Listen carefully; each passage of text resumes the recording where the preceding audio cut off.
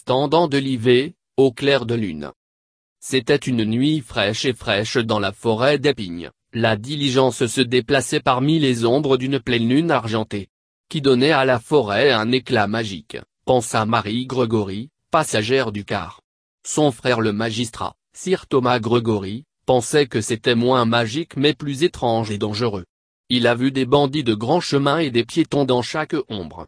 Le conducteur était également nerveux car les bandits de grand chemin étaient connus pour travailler ces bois. Soudain, un homme avec des fusils étincelants sur un cheval blanc sortit de l'ombre au clair de lune. Il était beau et bien habillé. Le conducteur nerveux a accéléré l'autocar. Le cavalier suivait à un rythme plus rapide. « Arrêtez ou je tire !» il cria. En tirant avec son pistolet, il halait le conducteur qui savait que le prochain coup pourrait le tuer. Alors il ralentit et arrêta le car.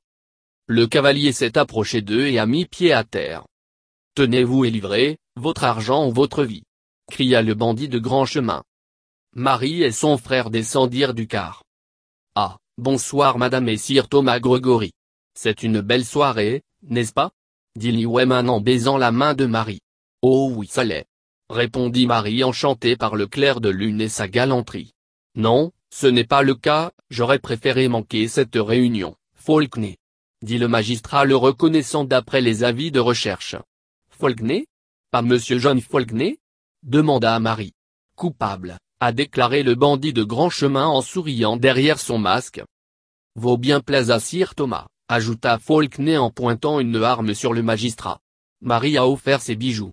« Non, gardez vos affaires, madame », a déclaré Faulkner en lui rendant ses bijoux. Son frère lui a remis à contre-cœur son sac à main d'argent. Le bandit de grand chemin se tourna ensuite vers le conducteur, dont le bras saignait abondamment et tendait la main pour plus de butin, a déclaré John. « Maintenant, monsieur, vous devriez faire examiner ce bras, il allait plutôt mauvais. » Le chauffeur a remis ses objets de valeur. Le bandit de grand chemin les a envoyés sur leur chemin. Sir Thomas au volant, le chauffeur à l'intérieur de l'autocar étant soigné par Marie. 2 nuits plus tard, avec le temps plus clément, un nouveau bandit de grand chemin était sur la route pour la première fois. Cela semblait être un jeune vêtu d'une tenue noire qui appréciait le frisson de rouler toute la nuit. C'était la première sortie de ce nouveau bandit de grand chemin. Le bandit de grand chemin qui a failli braquer un carrosse, mais quelqu'un qui l'a battu serait un bandit de grand chemin. Donc, faire tourner le cheval et rentrer à la maison était tout ce qui pouvait être fait. Le lendemain matin, la maison Grégory avait un visiteur. Marie était très excitée de rencontrer cet homme célèbre qu'elle n'avait jamais rencontré auparavant. C'était un ami de son frère, un célèbre acteur populaire qui jouait un bandit de grand chemin sur scène à Londres. C'était un grand bel homme et à partir du moment où Marie l'a vu, elle a su qu'elle pouvait facilement aimer cet homme. Son nom était Sir Justin Beaufort. « Bonjour madame », a déclaré l'acteur, « j'ai entendu dire que vous avez rencontré un vrai bandit de grand chemin l'autre jour, j'aurais aimé être avec vous. Ils sont si excitants et romantiques. » « Oui, ils le sont », approuva Marie. « Non, ce sont de dangereux mercenaires. Le conducteur du car est mort de la blessure qu'il a reçue du bandit de grand chemin ou vous l'avez oublié ?» demanda sir Thomas. Sir Justin avait l'air châtié et nerveux. « Avait-il une famille ?» demanda sir Justin. « Plus que probablement et ils vont pendre Faulkner maintenant qu'il a tué quelqu'un, » a déclaré sir Thomas. « Il ne veut pas pendre. C'était un accident, » dit Marie. « Il a tiré sur l'homme, il aurait dû se rendre compte qu'il y avait une chance que l'homme meure. » a déclaré sir Thomas. « S'il le fait il le pendre, je suis sûr, » dit tristement sir Justin. Plus tard, Marie circulait dans une voiture avec sir Justin et elle a entendu « Standant de livrer votre argent ou votre la vie », a crié la voix. Lorsque l'autocar s'est arrêté, elle a sauté hors de l'autocar pour voir le conducteur se faire assassiner d'une seule balle dans le cœur. Pour aucune autre raison que cela, il ne s'est pas arrêté assez rapidement. Elle était maintenant nerveuse. C'était le tueur de grand chemin Terence la terreur des Sussex. Rendez votre butin. Soit tu me le donnes maintenant, soit je le prends sur ton corps. Lui dit Terence la terreur. Elle le fit très vite. Hors du carrosse sortit un sir Justin en colère. Ça suffit Terry. Rendez-le tout. Dit sir Justin. Cela a surpris la terreur qui était confuse. Justin s'est approché, l'a désarmé et a pointé le propre pistolet de la terreur sur lui. J'ai dit de le rendre, Terry. Dit Sir Justin. Ne pas appeler le Terry, les gens disent qu'ils n'aiment pas ça. Ce n'est pas le théâtre qu'il va vous tuer. Dit Marie nerveusement. Il devra faire la queue. Dit Sir Justin. Avec un sourire. Sir Justin, vous m'énervez. Personne ne me m'aime pas mes amis que vous allez payer pour ce stand vers le bas et je vais l'oublier, a déclaré Terence, la terreur. Standant de Liv et Terry, a déclaré Sir Justin. Il est en état d'ébriété l'ignorer, monsieur Terror. Dit Marie. Il est sobre et têtu. Dit le bandit. Terence la terreur a rendu le butin mais il était furieux. Sir Justin a tiré en l'air pour désarmer l'arme. Voici, mon ami, ayez votre propriété et continuons notre chemin. Sir Justin dit. Vous n'êtes pas mon ami. Dit Terence la terreur en se dirigeant vers son cheval. Vous savez quelque chose, je pense que j'ai perdu un ami. A conduit l'autocar. Tu es fou. A crié Marie de l'intérieur de l'autocar. Plus tard dans la journée à la maison Gregory. Tom ton ami est un cinglé. Marie a dit quand ils sont arrivés avec le corps du conducteur. Car il fait assassiner le conducteur afin qu'il puisse conduire l'entraîneur. Demanda Sir Thomas. Rit Sir Justin. Non, c'était Terence la terreur. A dit monsieur Justin. Oh, il a fait tuer le chauffeur pour que vous puissiez le conduire? A dit Sir Thomas. Êtes-vous fou? A demandé Sir Justin. Non, dit Sir Thomas, Terence la terreur nous a retenus, il a tiré sur le chauffeur, puis j'ai retenu la terreur. Dit Sir Justin. Vous avez fait quoi? Demanda Sir Thomas. J'ai renfloué la terreur et j'ai repris les affaires de ta sœur car elle était sous ma garde. Dit Sir Justin. Merci de l'avoir accueilli? Demanda Sir Thomas. Non. Je l'ai laissé partir. Dit Sir Justin. Pourquoi as-tu fait ça? Demanda Sir Thomas. Quelqu'un a dû conduire l'entraîneur, et je ne pouvais pas être sûr de la sécurité de Marie si je l'ai gardé, répondit monsieur Justin. Vous savez qu'il va maintenant essayer de vous tuer. Dit Sir Thomas. S'il le fait, il le fait.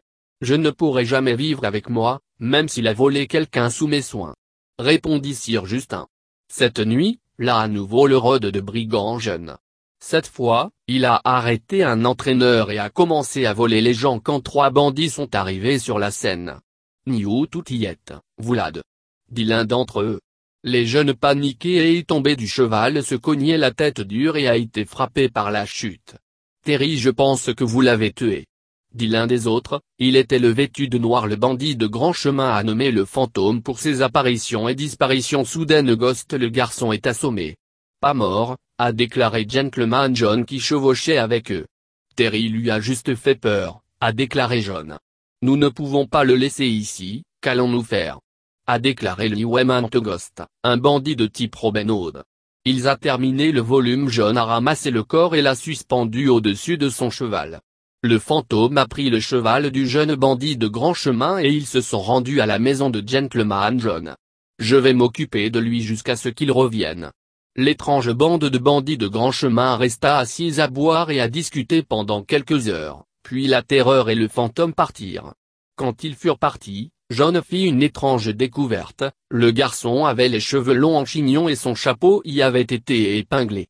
Il trouva ce quand il a essayé d'enlever le chapeau afin qu'il puisse mettre l'enfant de se reposer sur son lit. Il l'a mis sur le lit et se sont assis regardant un script pour un nouveau jeu. Il a ensuite assis à boire pendant un certain temps. Plus tard, lorsque Liu-Oman se réveilla, il était comme un jeu avec un cabotin. Où suis-je? Murmura T.L. Posant le script, il se dirigea vers elle. Comment vous sentez-vous mademoiselle? Demanda John. Mademoiselle? A déclaré la femme de grand chemin ne sachant pas comment il savait ce qu'elle était ou où elle était. Elle sentit pour son masque qu'il était là. J'ai vu tes cheveux. Si nous savions que tu étais une femme, mes amis seraient restés, dit John. Pourquoi? Elle a demandé. Pour votre honneur, dit John, qui a dit qu'il n'y a pas d'honneur parmi les voleurs? Oh oui. Dit la grandissière. Rien ne s'est passé, mais je vais vous épouser pour garder votre honneur, a déclaré John. La dame de grand chemin se leva encore un peu bancale. Elle pensait qu'elle rêvait qu'il était un homme d'honneur et elle l'aimait donc elle était heureuse. Elle a commencé à enlever son masque et il l'a arrêté. Non, non, dit John. Nous ne sommes pas en sécurité, voir nos visages peut nous causer des problèmes. Très bien alors, dit-elle et arrêta d'essayer de démasquer. Au petit matin, elle a dit au revoir et est partie pour la maison. Quelques heures plus tard, Marie était assise dans la forêt près de chez elle, profitant du nouveau jour d'automne. Sir Justin l'a vue en route pour rendre visite à son frère. Il descendit de son cheval et l'attacha à une branche d'un petit arbre et se dirigea vers elle. « Que faites-vous madame ?» demanda Sir Justin pensant qu'elle était très jolie assise parmi les feuilles d'automne. Elle rougit. « C'est éthéré ici aujourd'hui, » dit Marie en regardant Sir Justin qui avait l'air plus beau que jamais. « C'est un jour glorieux, » dit Sir Justin sans mentir. « Est-ce que vous allez bien ?»« Oui, viens t'asseoir à côté de moi, » dit Marie. « Pourquoi ?»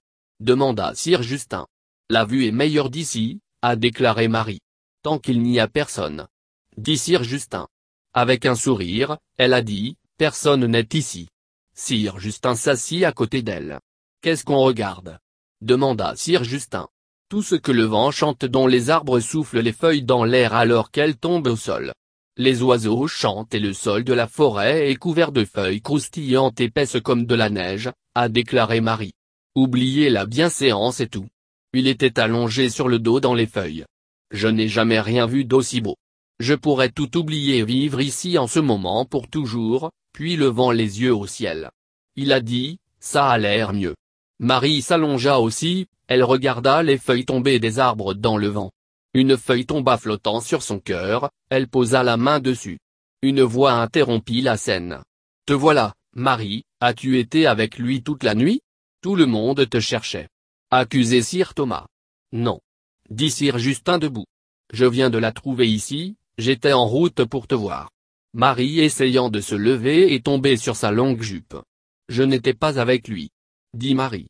Sir Justin pensait qu'il pouvait voir un mariage forcé se mettre en place. « Je ne peux pas l'épouser, » dit Sir Justin. « Pourquoi ?»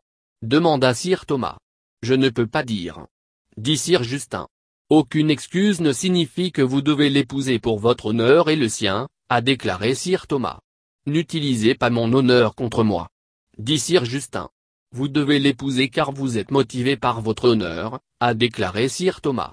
Sir Justin a secoué la tête, a sauté sur son cheval et est parti. Au cours des semaines suivantes, le Iweman et Iwayo-Oma sont devenus inséparables et ont pris la route la plupart des nuits. Ils avaient prévu de s'enfuir et de se marier après un dernier travail, mais tout s'est mal passé. Il y a eu une embuscade inattendue. Ils étaient sur leurs chevaux et quand ils ont demandé aux passagers de descendre de l'autocar, ils n'ont pas remarqué l'arme pointée de l'autocar jusqu'à ce qu'il était trop tard. Mais quand ils l'ont fait, il partit était Sir Thomas qui a tiré sur l'un d'entre eux. John aurait pu échapper. Mais il sauta de son cheval au galop qui a continué son chemin. Il a couru à sa fiancée la Iwayo-Oma. « Vous lui avez tiré dessus, » dit John d'un air accusateur, s'agenouillant en la berçant et en la regardant en face. « Pourquoi ne vous êtes-vous pas échappé ?» demanda la femme de la route mourante. « Je ne veux pas vivre sans toi, » dit John. « J'ai deux d'entre eux. Je vais les démasquer, » dit Sir Thomas. Démasquant John, ses yeux s'écarquillèrent et sembla horrifié. « Salut, » dit Sir Justin. « Vous êtes fiancé à ma sœur. »« Qui est cette prostituée ?» demanda Sir Thomas en arrachant son masque. L'air dévasté. « Marie. »« Non. » cria Sir Thomas. « Marie mon autre fiancée ?» dit John. « Mon amour. » dit Marie et est mort. John l'embrassa pour la première et la dernière fois. Quelques semaines plus tard, John l'ont rejointe dans la mort. Et lorsque Jean debout sur la potence à Tyburn, Sir Thomas regarda le nœud coulant passer autour du cou de John. Sir Thomas était triste de savoir qu'il allait manquer John et Justin. Le bourreau tendit la main et tira le levier de la trappe. Puis le magistrat ferma les yeux. Il a vu Marie et John allongés dans les feuilles de la forêt et il a entendu John dire « Je n'ai jamais rien vu d'aussi beau. Je pourrais tout oublier et vivre ce moment pour toujours. »